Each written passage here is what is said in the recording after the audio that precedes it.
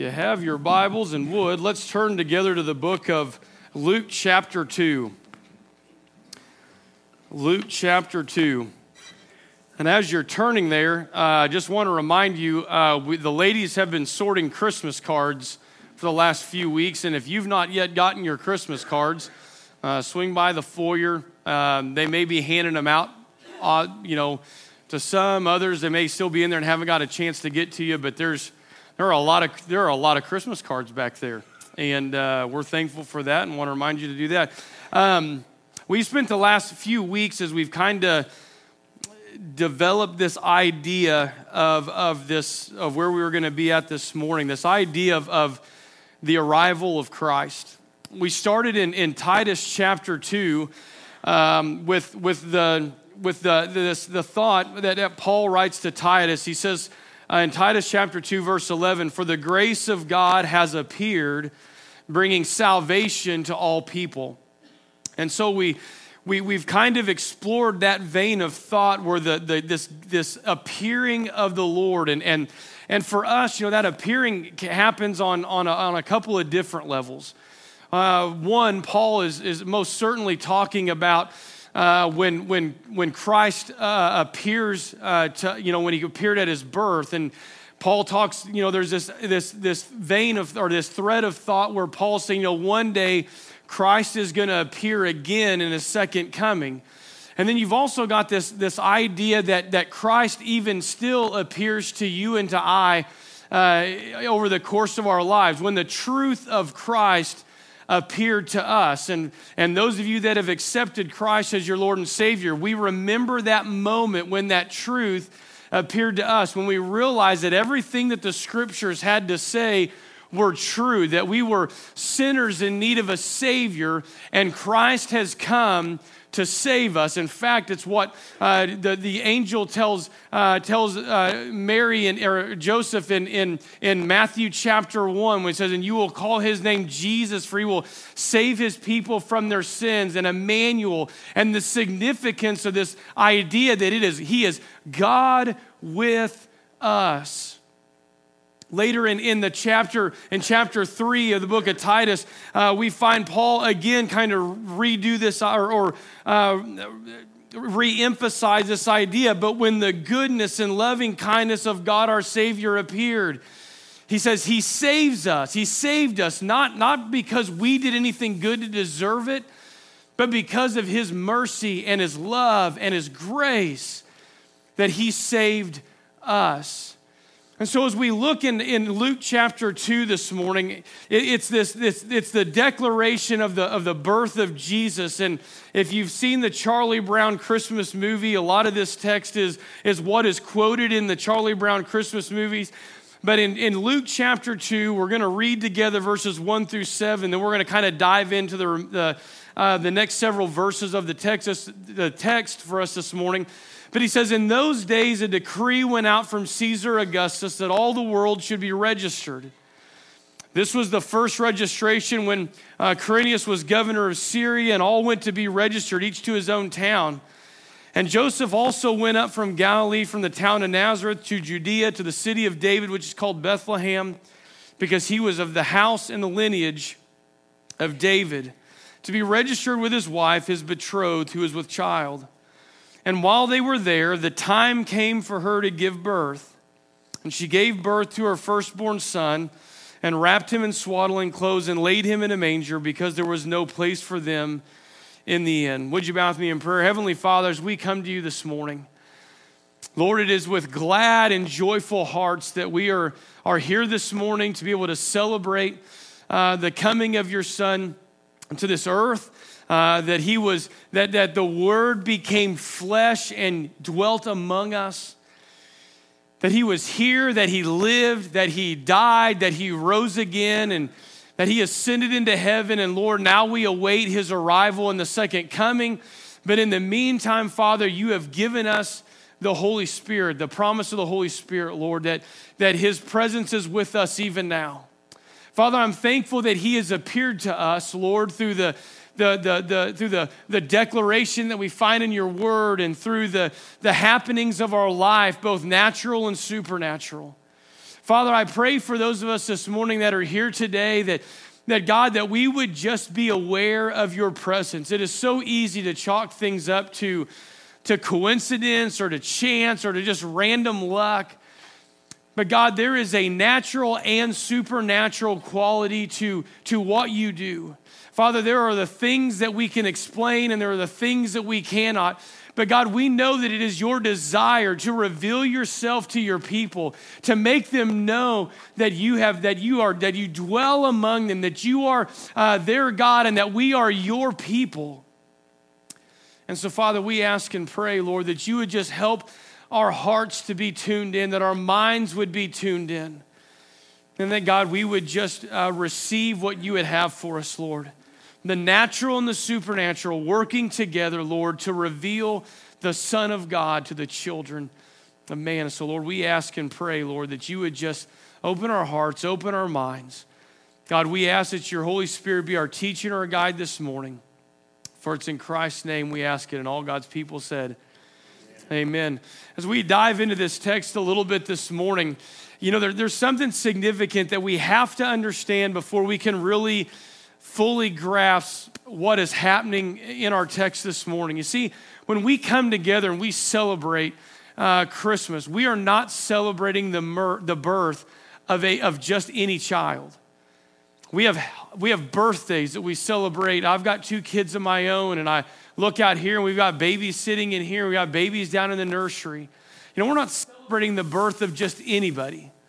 This is a very special birth. In fact, John begins in the very beginning. And when he begins his gospel, he says, in the beginning was the Word, and the Word was God, and the Word was with God. And he's hearkening our minds back to Genesis when it said, in the beginning, God created the heavens and the earth. And we know that even in that beginning, when God was forming creation, he was speaking it into existence.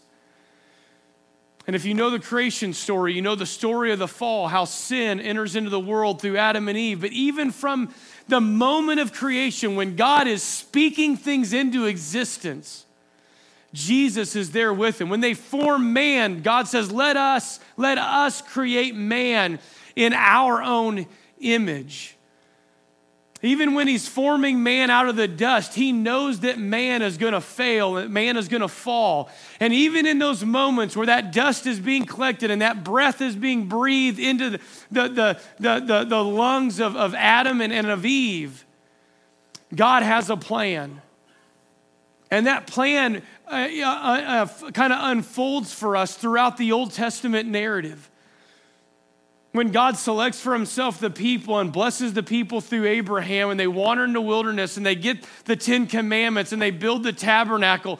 And what's really interesting is when it talks about God's presence, the Shekinah glory, coming and dwelling amongst the temple, when God's presence falls and it dwells in the temple, it is very similar to the Greek word that we get in John chapter 1, verse 14, when it said, and the Word became flesh and dwelt among us. The same presence of God that dwelt in the tabernacle in the Old Testament is the presence of God that comes down in flesh form, in the form of Jesus, to dwell among us. And so the Word becomes flesh and it dwells among us. And the angels come and they visit Mary, and that she's going to give birth to this Messiah. And her willingness, her surrender to the will of God in that. And then Joseph, who's an honorable man, and he knows the kid's not his. And he comes and he's determined in his mind and his heart, he's gonna divorce her quietly. Because betrothal was much different than engagement was in our world today. Engagements can be broken off. In Bible times, once the betrothal had been made, you needed a legal document, and you legally divorced the woman or man that you were betrothed to. And then the angel comes and visits him. Now, can you just imagine for a moment an angel coming and visiting you? And yet we see it, we see it in Adam, or we see it in Joseph, and we see it in Mary. The angel come with this declaration, this message that what was happening was special, that it wasn't an ordinary child. The Holy Spirit had come over Eve, and she had conceived, and the child that she's going to give birth to is going to be the Messiah. And you'll call his name Jesus, for he will save his people from their sins. And he will be called Emmanuel, God with us. And on this day, on this morning, everything in world history changes. Nothing at all stays the same. You think about it from a spiritual standpoint and the Jewish standpoint, and 400 years of silence. God has not sent a prophet. God has not sent a messenger. God has not communicated with his people for 400 years. And who does God send the angel to go see? A poor teenage virgin in a poor Gentile community that even the Jews really didn't want a whole lot to do with because of the Roman garrison that was stationed there. The Gentiles that pervaded the area, and comes in and shares with her that she's going to be the one to bear the coming Messiah. And Joseph and the radical changes that issued through her, but not just that, but the days that were going to come. When Jesus grew into manhood and he begins his earthly ministry. And he begins teaching and declaring things that nobody else had taught or declared. In fact, it's from these declarations that C.S. Lewis gives us the great trilemma. When he says, if we are to look at the claims that Jesus made and the things that Jesus did, then he's either a liar, he's a lunatic, or he's Lord. Like there's no other room for anything else. And even C.S. Lewis declares, he said, God did not leave us room to make any other responses to that. Like he is either a liar, he's a lunatic, or he is the Lord Jesus in the flesh. And he didn't leave us any room for anything else. And he comes and he begins teaching these things and proclaiming these things. And then he dies on the cross for our sins. But we've got to understand in all of this, in all this truth, is what the shepherds, when the angels come to the shepherds, and it says in Luke chapter 2, verse 8, and it says, in the same region, there were shepherds out in the field keeping watch over their flock by night. And an angel of the Lord appeared to them, and the glory of the Lord shone around them, and they were filled with great fear. And the angel said to them, fear not, for behold, I bring you good news of great joy that will be for all people. Not certain people, not special people, but it is great news for all people. And notice what he says, for unto you is born this day. That there was a real day that Jesus, the Savior of the world, was born. We have a day that we have set aside that we proclaim the birth of Jesus. But there was a day when Jesus was born on this earth.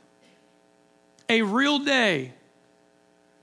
And I don't know if maybe it was a Sunday. And Mary and Joseph woke up that morning in that inn or in the stable where they were staying.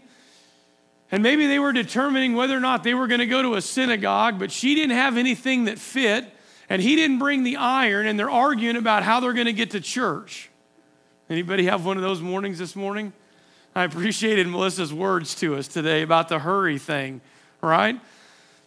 All walk in with smiles painted on our face, but it's Sunday, and there's probably a handful of us that may have had an argument on the way to church today. But you have Mary and Joseph on that day, a day just like you and I are here together today, just a normal day that people wake up and they go about their business. There was a day, a real day,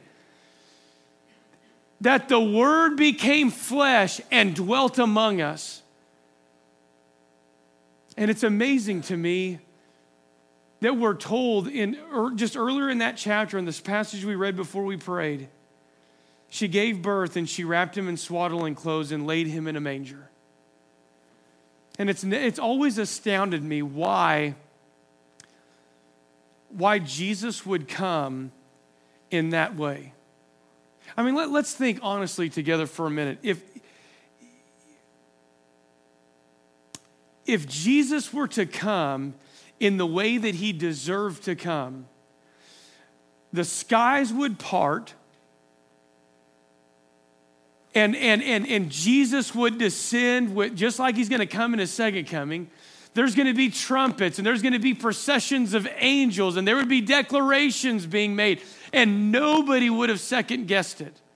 It would have been something that you could not have explained it. You could not have described it. We just would have known. And yet he comes in the form of a baby. And the more that I got to thinking about this, the more it's the simple truth that Jesus came to be one of us in every way. In the dependency as a baby, in his growth as an adolescent, to maturing into manhood, and all the things that come with it. You see, the interesting thing about Jesus is that he was not half God and half man. He was fully God and fully man. Wasn't half and half, wasn't 3/4 and 1/4.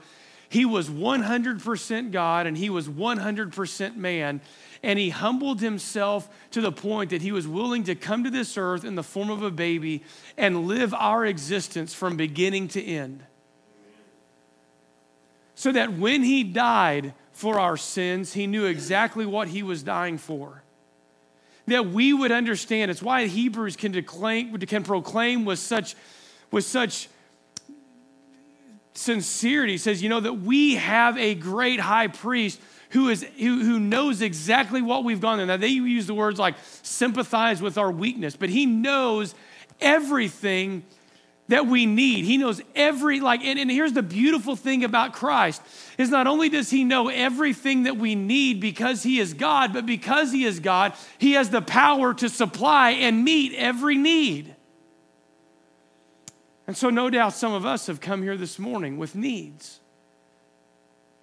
A family in our church lost a parent this morning.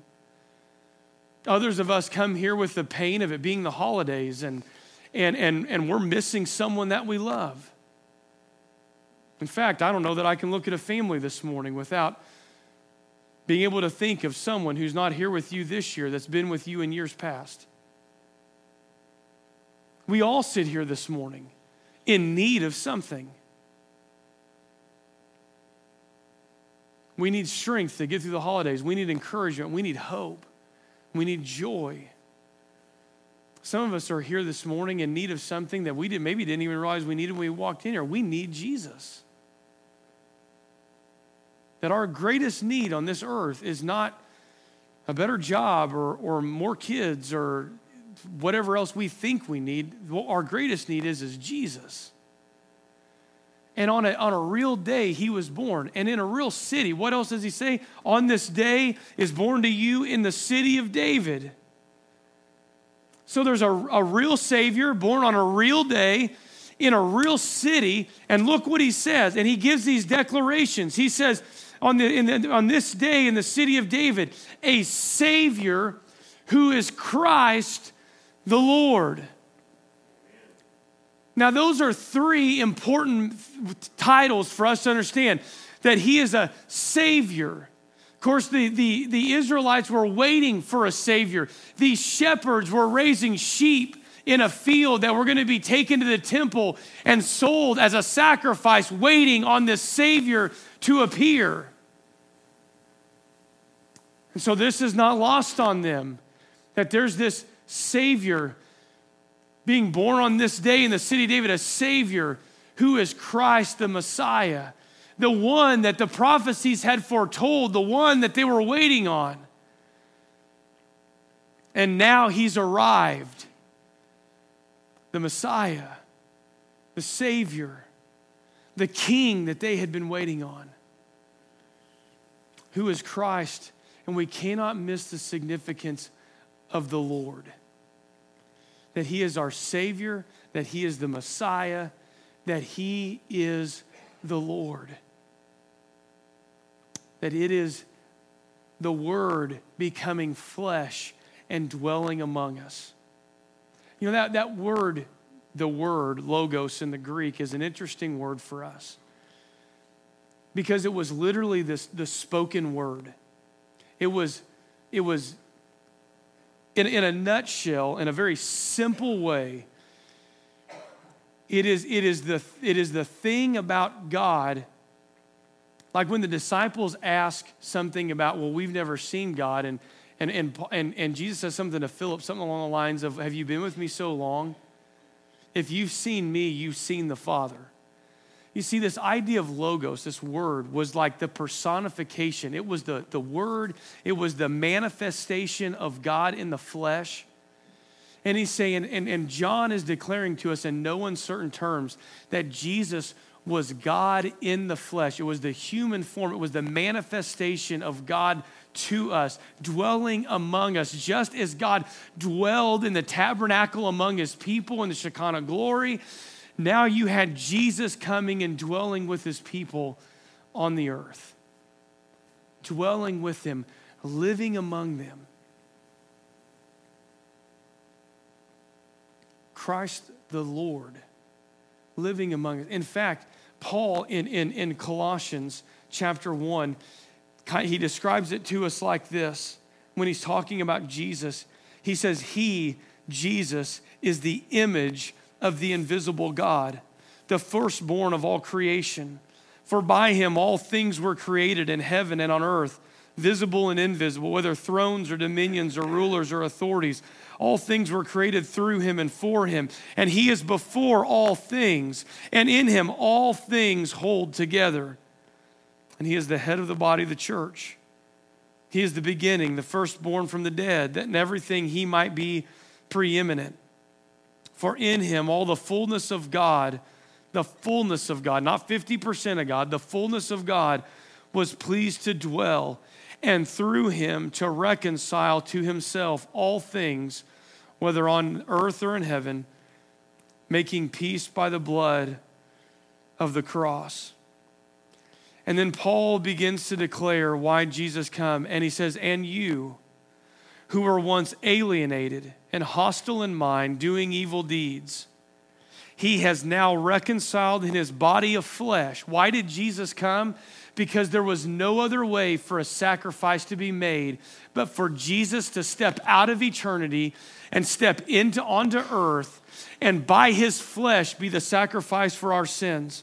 Reconciled in his body of flesh by his death, in order to present you holy and blameless and above reproach before him, if indeed you continue in the faith, stable and steadfast, not shifting from the hope of the gospel that you heard, which has been proclaimed in all creation under heaven, and of which I, Paul, became a minister.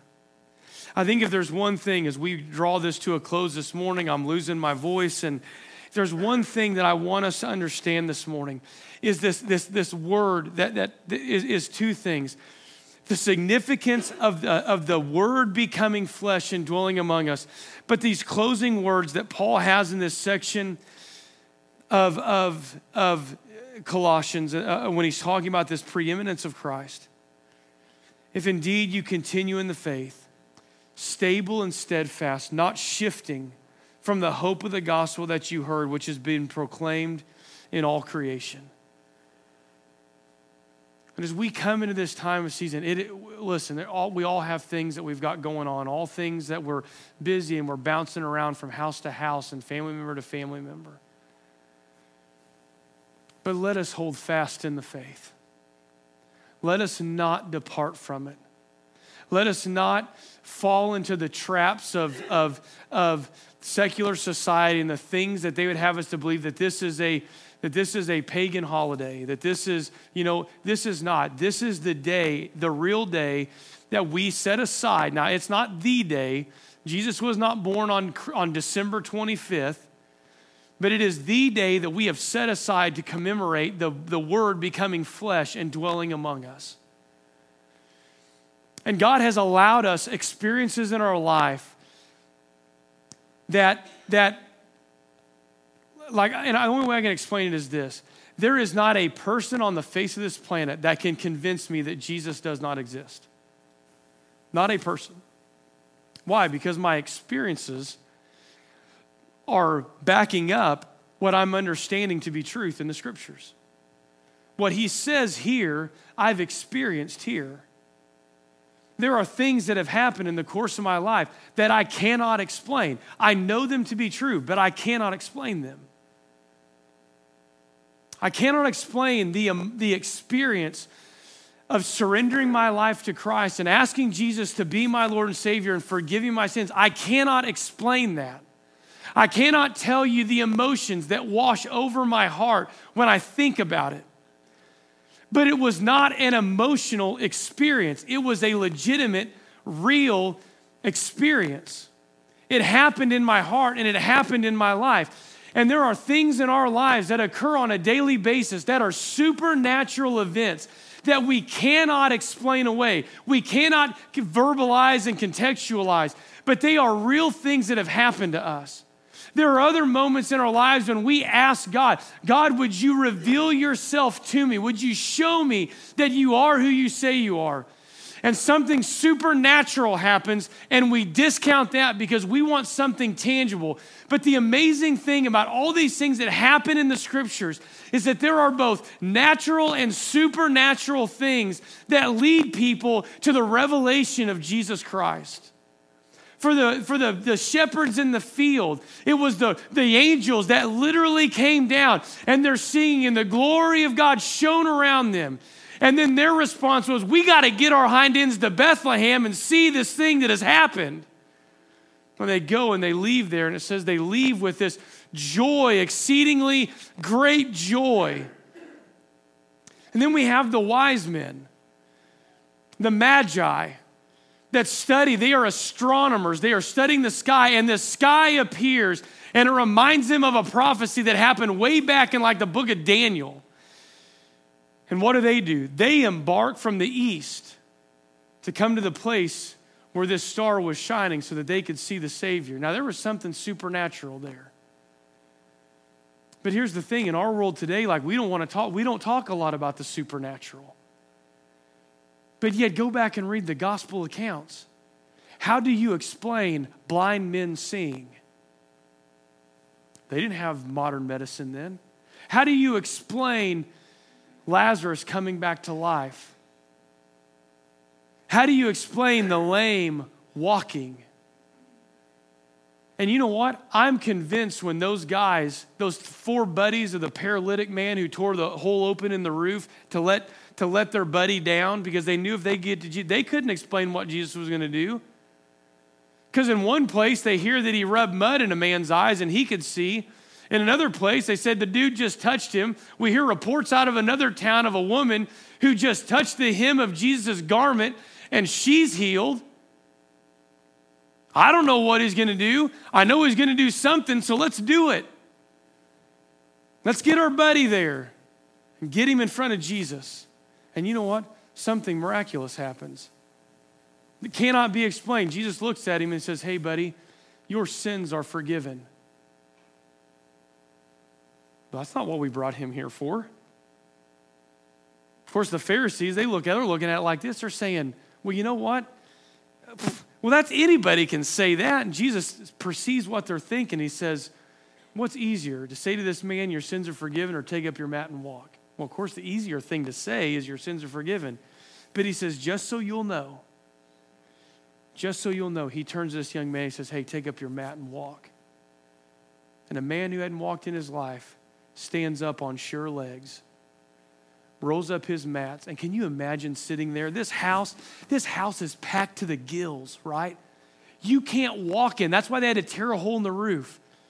And as this young man gets up and rolls up his mat, and I'm sure he's looking around, I'm sure the people are parting so that he can get out the front door. Supernatural. Supernatural. And that same Jesus dwells amongst us today. The thing you're praying for that seems so impossible for you, so so difficult and so hard and so, God, if you could do anything, is possible with Jesus. In fact, he says it in his word. He says, listen, with man, with man, it's impossible. With God, all things are possible. He says, man, if we'll just have faith like a mustard seed, he said, you can look over this mountain over here and you could say, move. And guess what that mountain's going to have to do? He says, if you'll have faith like a mustard seed. And I'll be honest with you this morning, when I came to faith in Christ, there was a whole lot of stuff that I did not understand. I grew up in church and I didn't get it. But Jesus doesn't say, hey, I want you to be a theologian and a Bible scholar, then you can accept me as Lord and Savior. He says, no, I want you to come to me like a child. It's simple faith. JP and I were talking before church, and we were just talking about faith, and we were talking about sharing the gospel. And I said, I just made the comment. I said, JP, for us, it's no different than if our kids were to come up and ask us, tell us about Jesus. We want to know about Jesus. We want to be saved. What do we need to do? Because the gospel is that simple that even our children can understand it. And it's that simple for us. We want to complicate it. We want to make it something that really it's not. It's faith in Jesus, that Jesus is who he says he is, that he did what he said he did. And it's us saying, there is nothing I can do to save myself. There is nothing I can do to earn salvation. I am not entitled to it. I do not deserve it. But God, in his greatness and his mercy and his love, not only came to this earth, but put on flesh and dwelt among us, that I could have life and have it everlasting, that I could have life and have it abundantly. And it is a free gift. All I have to do is receive it. I just have to accept it. And I just have to abide. That's all I got to do. That's all I have to do. And maybe for us, it's just getting back to the simple gospel. That Jesus came, that Jesus lived, that Jesus died, that Jesus rose again, so that you and I could have life. So that in our lives, God could do some things that are unexplainable. That we just have to sit back, and when we see something amazing and we just sit back and our jaws are open and our eyes are wide. And we say, man, that's only God could do that. Only God could do that. And I think there's some of us today that God is wanting to do an only God thing in your life. An only God thing in your life. Why? So that, one, like for his glory. So that other people will see what he's done in your life and they'll come to a saving relationship with Christ Jesus. And so as we leave here today, man, let's keep the main thing the main thing. Keep the main thing the main thing. And maybe this morning, like, just kind of recommit ourselves as we get ready to dive into a new year, a year that we're going to recommit ourselves, commit ourselves to the Lord, commit ourselves one to another as the church, and commit ourselves to glorifying God and making him known so that all the people that don't know Christ have an opportunity to come to know this wonderful, merciful Savior that you and I know. The one that you and I, as hard as we try to explain what Jesus has done in our hearts, what Jesus has done in our lives, that, we just, like, all we got to do is smile because we say, I wish I could explain it, but man, I just can't do it. Like, I cannot put into words what Jesus has done for me, what Jesus has done for my family, what Jesus has done for our church. But just because we can't explain it doesn't mean that we shouldn't try. And sometimes it's the mere trying that people need to hear. So let us this year, the Word has become flesh and dwelt among us.